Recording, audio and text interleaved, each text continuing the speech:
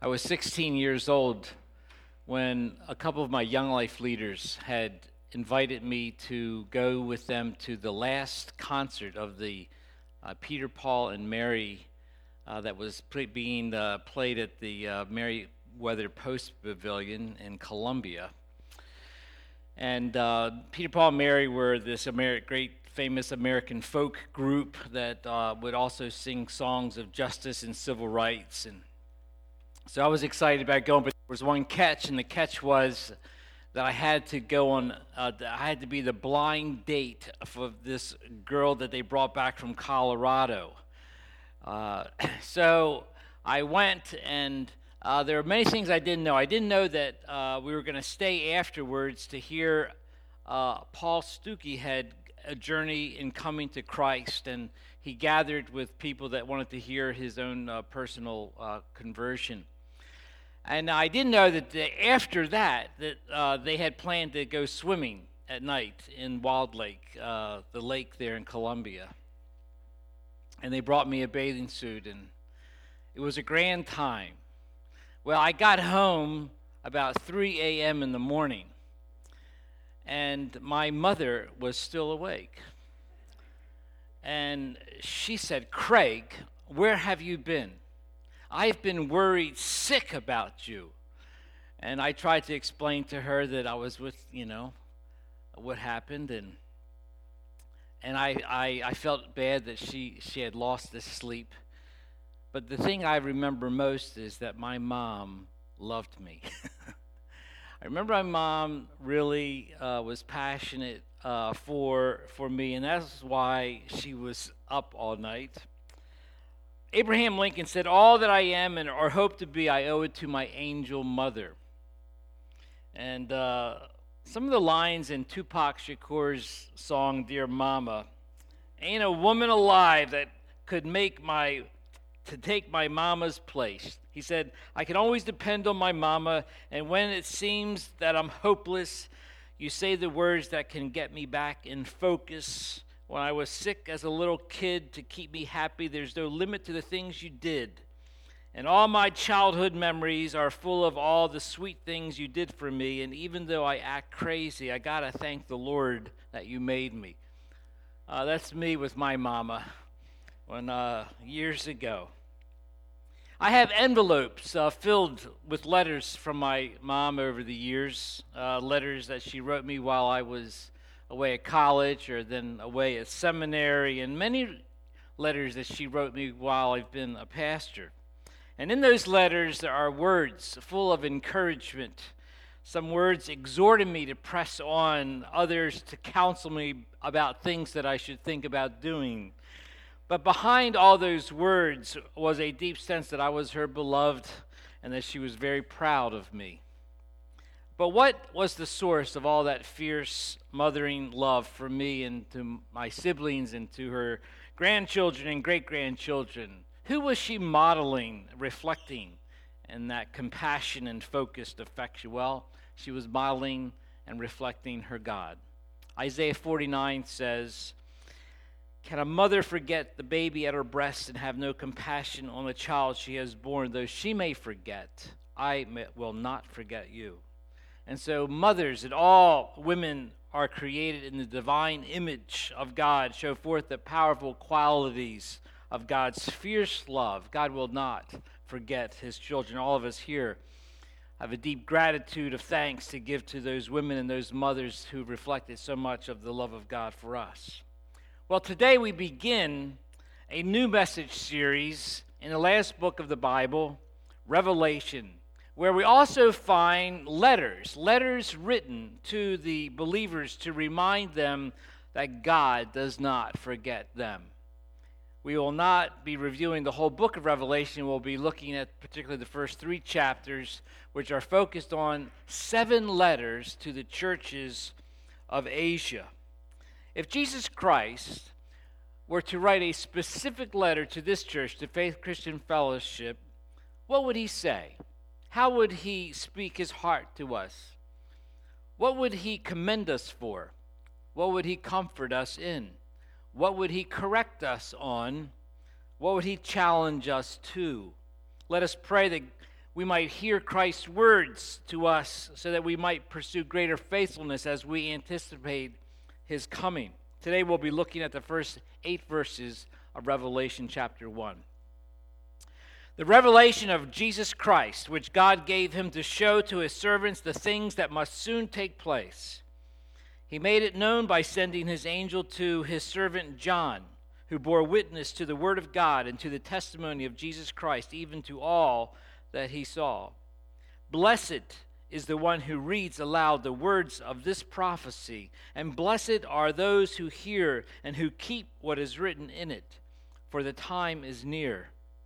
John, to the 7 churches that are in Asia, grace to you and peace from him who is and who was and who is to come, and from the 7 spirits who are before his throne, and from Jesus Christ, the faithful witness, the firstborn of the dead, and the ruler of kings on earth.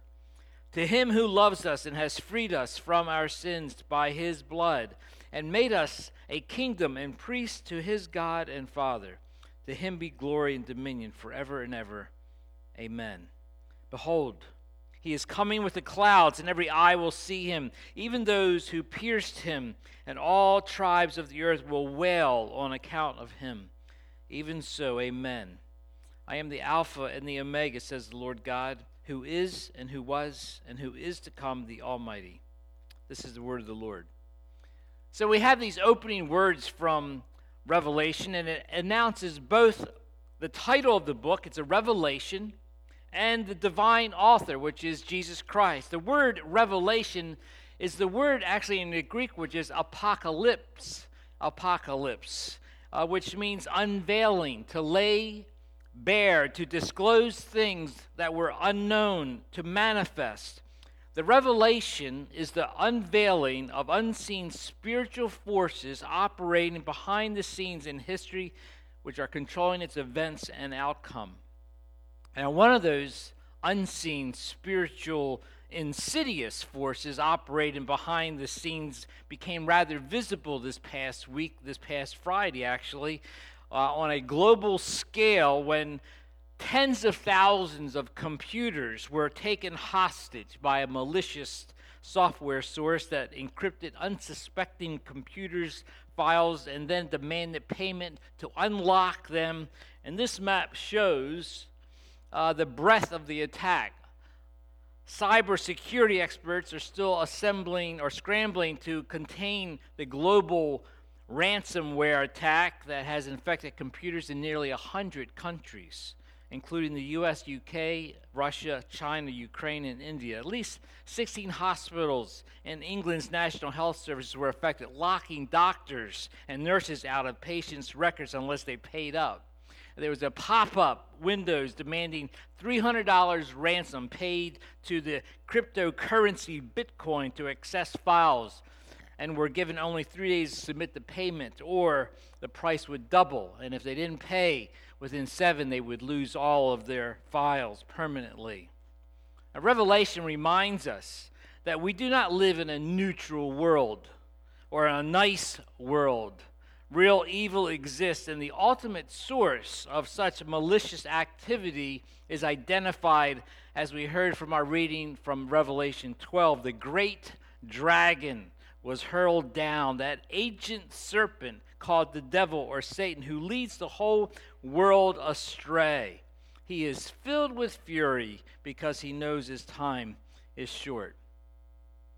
But the revelation of Jesus Christ is not about the unveiling of two and unequal and opposite forces duking it out, wondering who will win.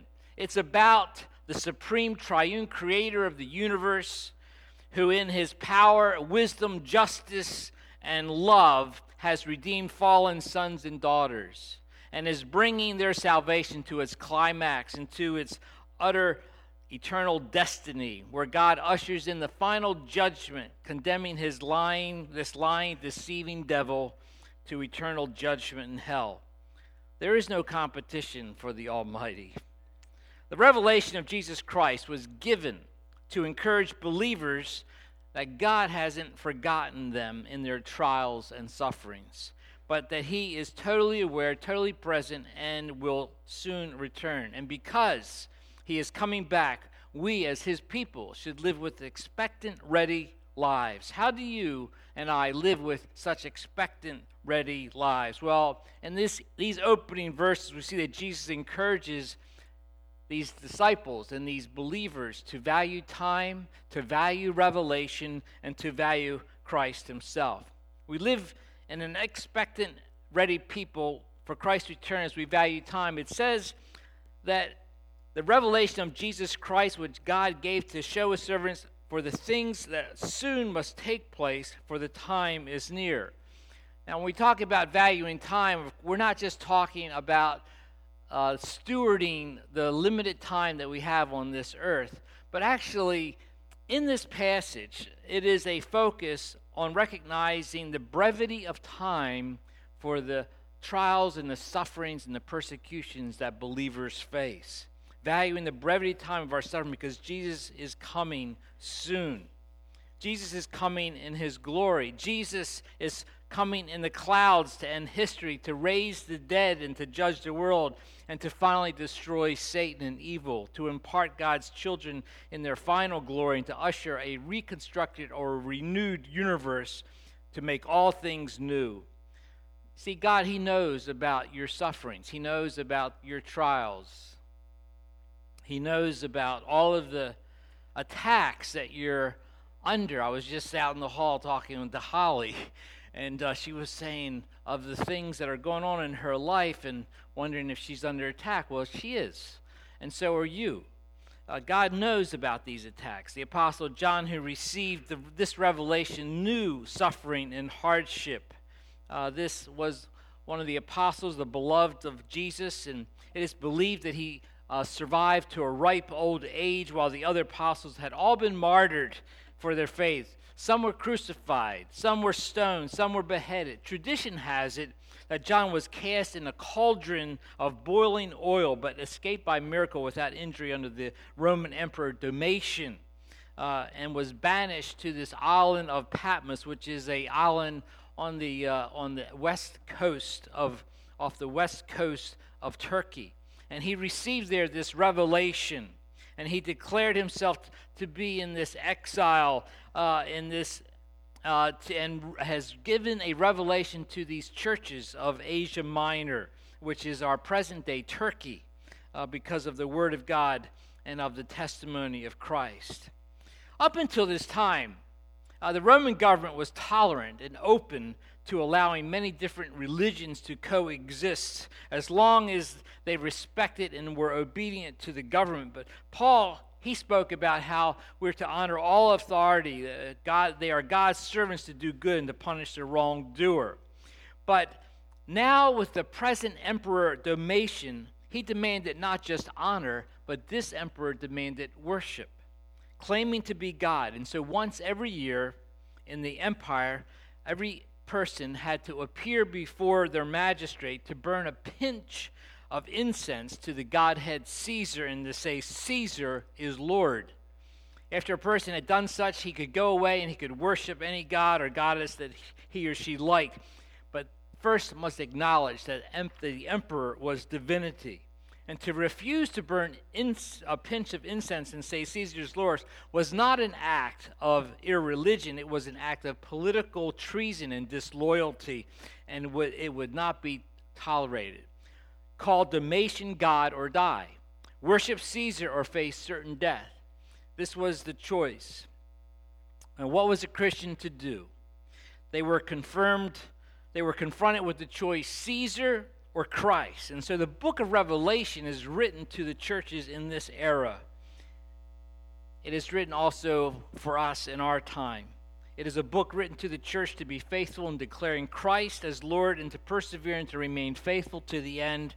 It's a book written to the church today for us to persevere in our faith. And so the book of Revelation was given to you and I to further equip us to stand and to remain true in the face of the pressures to cave in. Revelation was given us to persevere in our faith. God knows you're suffering, and so he calls us to hold on. He's coming soon. And we say, well, how soon is he coming? When is he coming? Well, some people will ask certain theologians and pastors, well, are we living in the last days? And the answer is yes. And we've been living in the last days according to Acts chapter 2, when the Holy Spirit was sent and Christ rose from the dead and ascended. This is the last days. We don't know exactly the time that Jesus is coming back, but this whole period of time are the last days. And why, and what is going on? Well, 2 Peter tells us, don't forget this one thing, dear friends. With the Lord, a day is like 1,000 years, and 1,000 years are like a day. The Lord is not slow to keeping his promise, as some understand slowness. He says he is patient with you, not wanting anyone to perish, but everyone to come to repentance. And so this is a season where people are giving the opportunity to hear, to know, and to respond to Christ. God is patient, seeking the repentance of more people. And so in Revelation, it's a call to persevere, to hold on. And we hear words like, don't give up, I'm coming soon. Be faithful to the end, endure, hold fast to the truth, resist the devil, obey the commandments, keeping on, overcome, be faithful even to the point of death. I will give the crown of life. I am coming soon. Hold on to what you have. This past week, many of us got a encouragement or to pray for brothers and sisters in Asia who have been under intense persecution. In Kingdom Reign, four Central Asian leaders were imprisoned for gathering for worship in their homes, and they served a 2-week prison sentence and were just released. But 2 of those were badly beaten with the purpose of getting them to give more information about who else was attending and other believers. And so we need to pray for these leaders. This is today. This is this week. We need to pray for our brothers and sisters who are experiencing various persecutions. This is the state of our present world that we live in. Revelation knows this. It's a real battle against humanity, against God's people. We heard the passage from Revelation 12 that gives us kind of a very technicolor description of this battle that is going on with the image of the royal mother who is about to give birth to a child. Of course, we know that this mother is really the church, or it's Israel, and that this child is Jesus Christ. But we find this image of this woman about ready to give birth. Now, what is, there's probably not a more vulnerable time for a woman than in the process of giving birth. Nothing's more consuming or demanding, nothing more emotionally intense than a mother who has been growing and carrying a child and is now ready to deliver that child. And while she has some capacity to assist in the delivery process, for the most part, the forces of nature take over. She will deliver that child. But in the process of delivering, she can't really do anything else.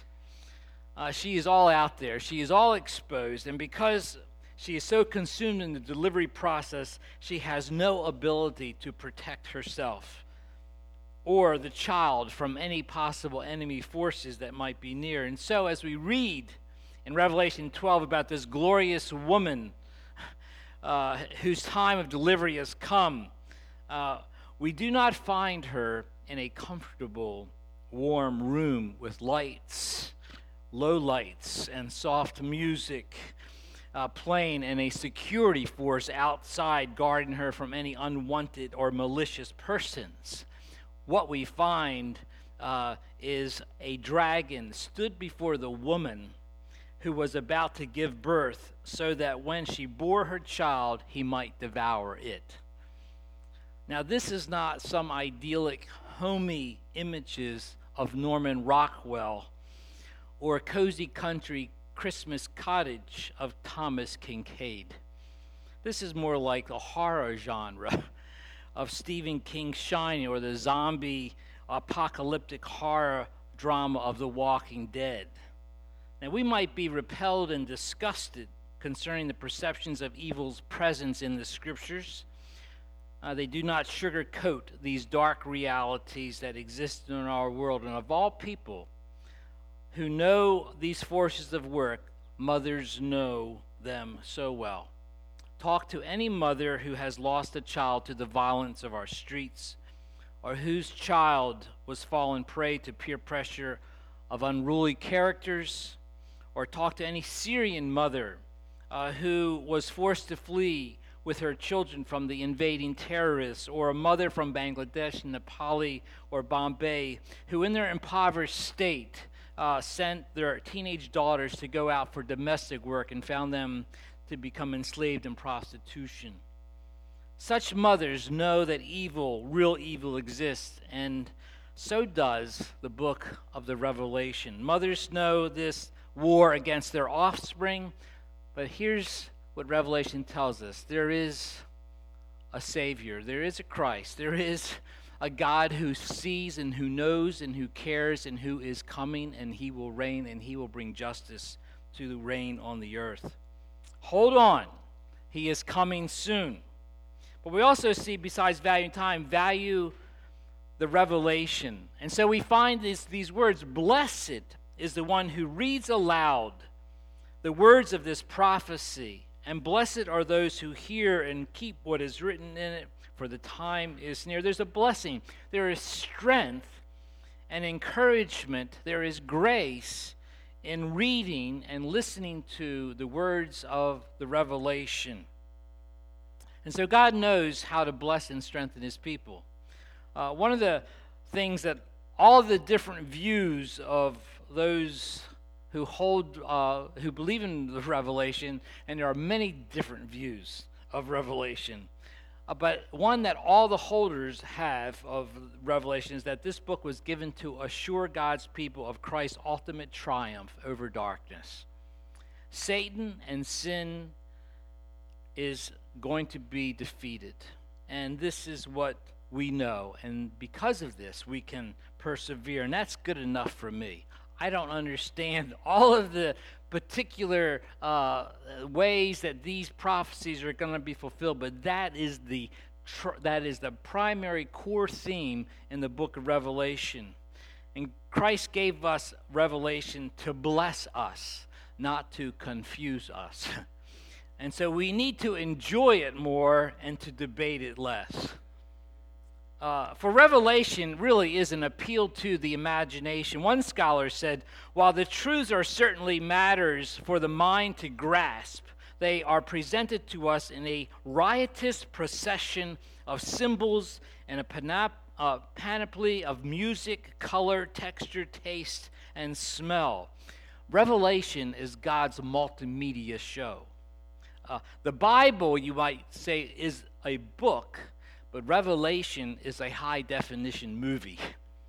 It is God's grand finale fireworks displaying living colors, crushing sounds, and breathtaking drama.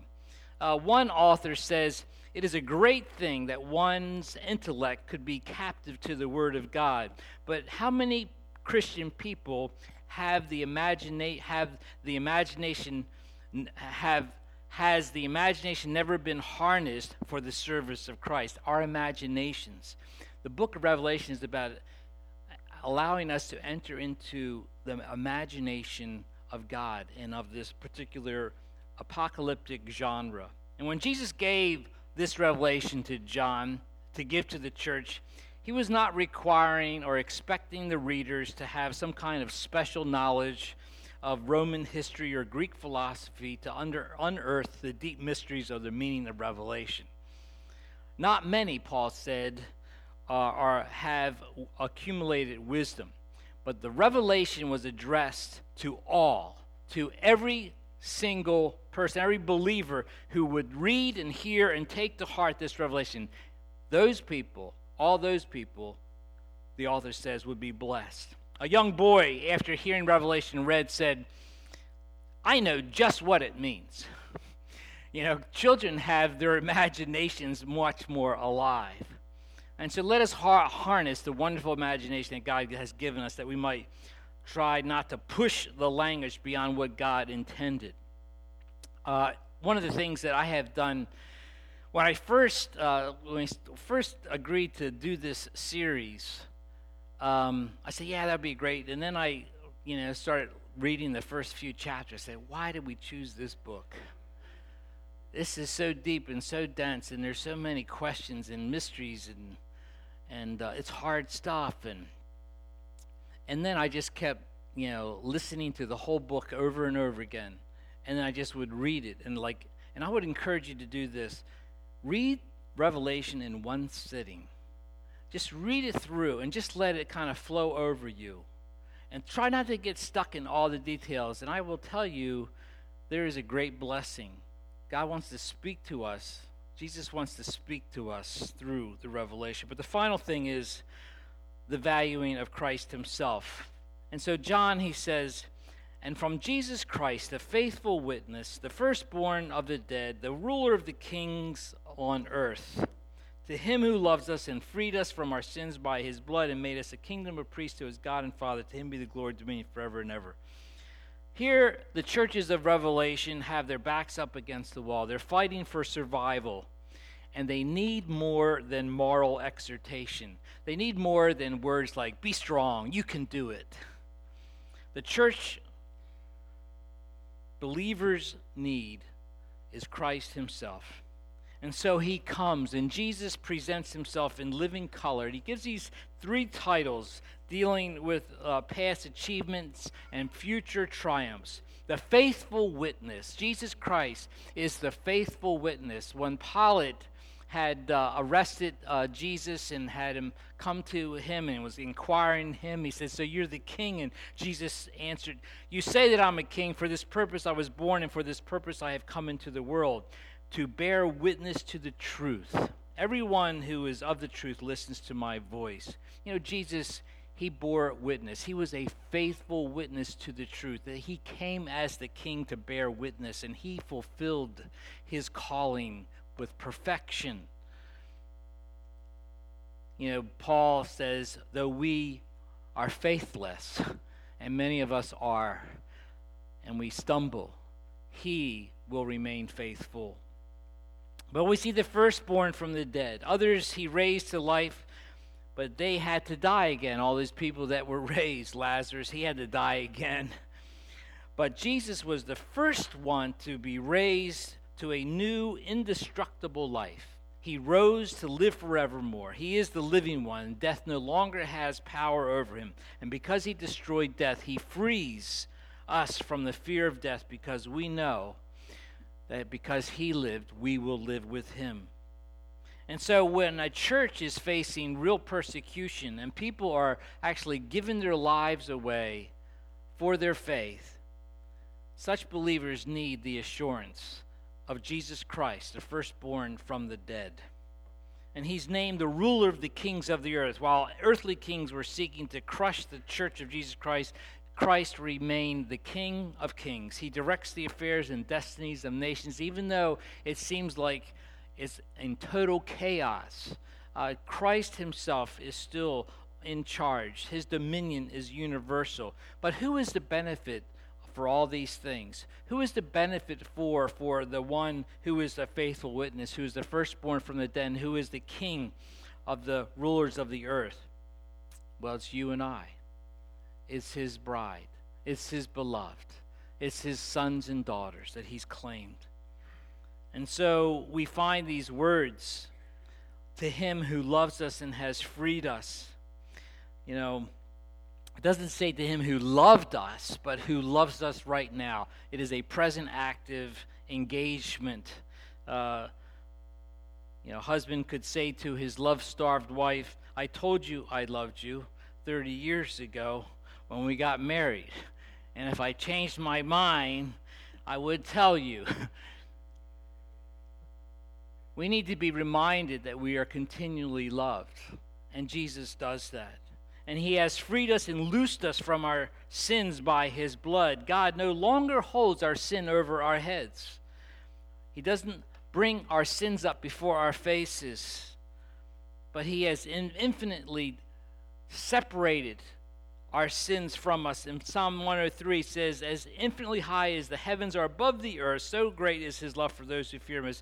As far as the east is from the west, so far as he removed our transgressions from us. Isaiah 43, even I, who blots out your transgressions for my own sake and remembers your sins no more. He remembers, God's memory in this area isn't working. He has determined not to bring our sins before him. Some years ago, Karl Dortzbach did a peacemaking seminar on conflict resolution and taught about the area of forgiveness. And in the area of forgiveness, it dealt with 4 promises. And those 4 promises to help to people to forgive is, I will not dwell on this incident. I will not bring this incident up and use it against you. I will not talk about it with others. I will not allow this incident to stand between us or hinder our personal relationship. What's the foundation for such a thoroughgoing forgiveness? It is God, who has totally forgiven, who never thinks again about it. And how does he do that? Well, he does it because of the blood of his Son, who has forgiven us, who has freed us through his blood.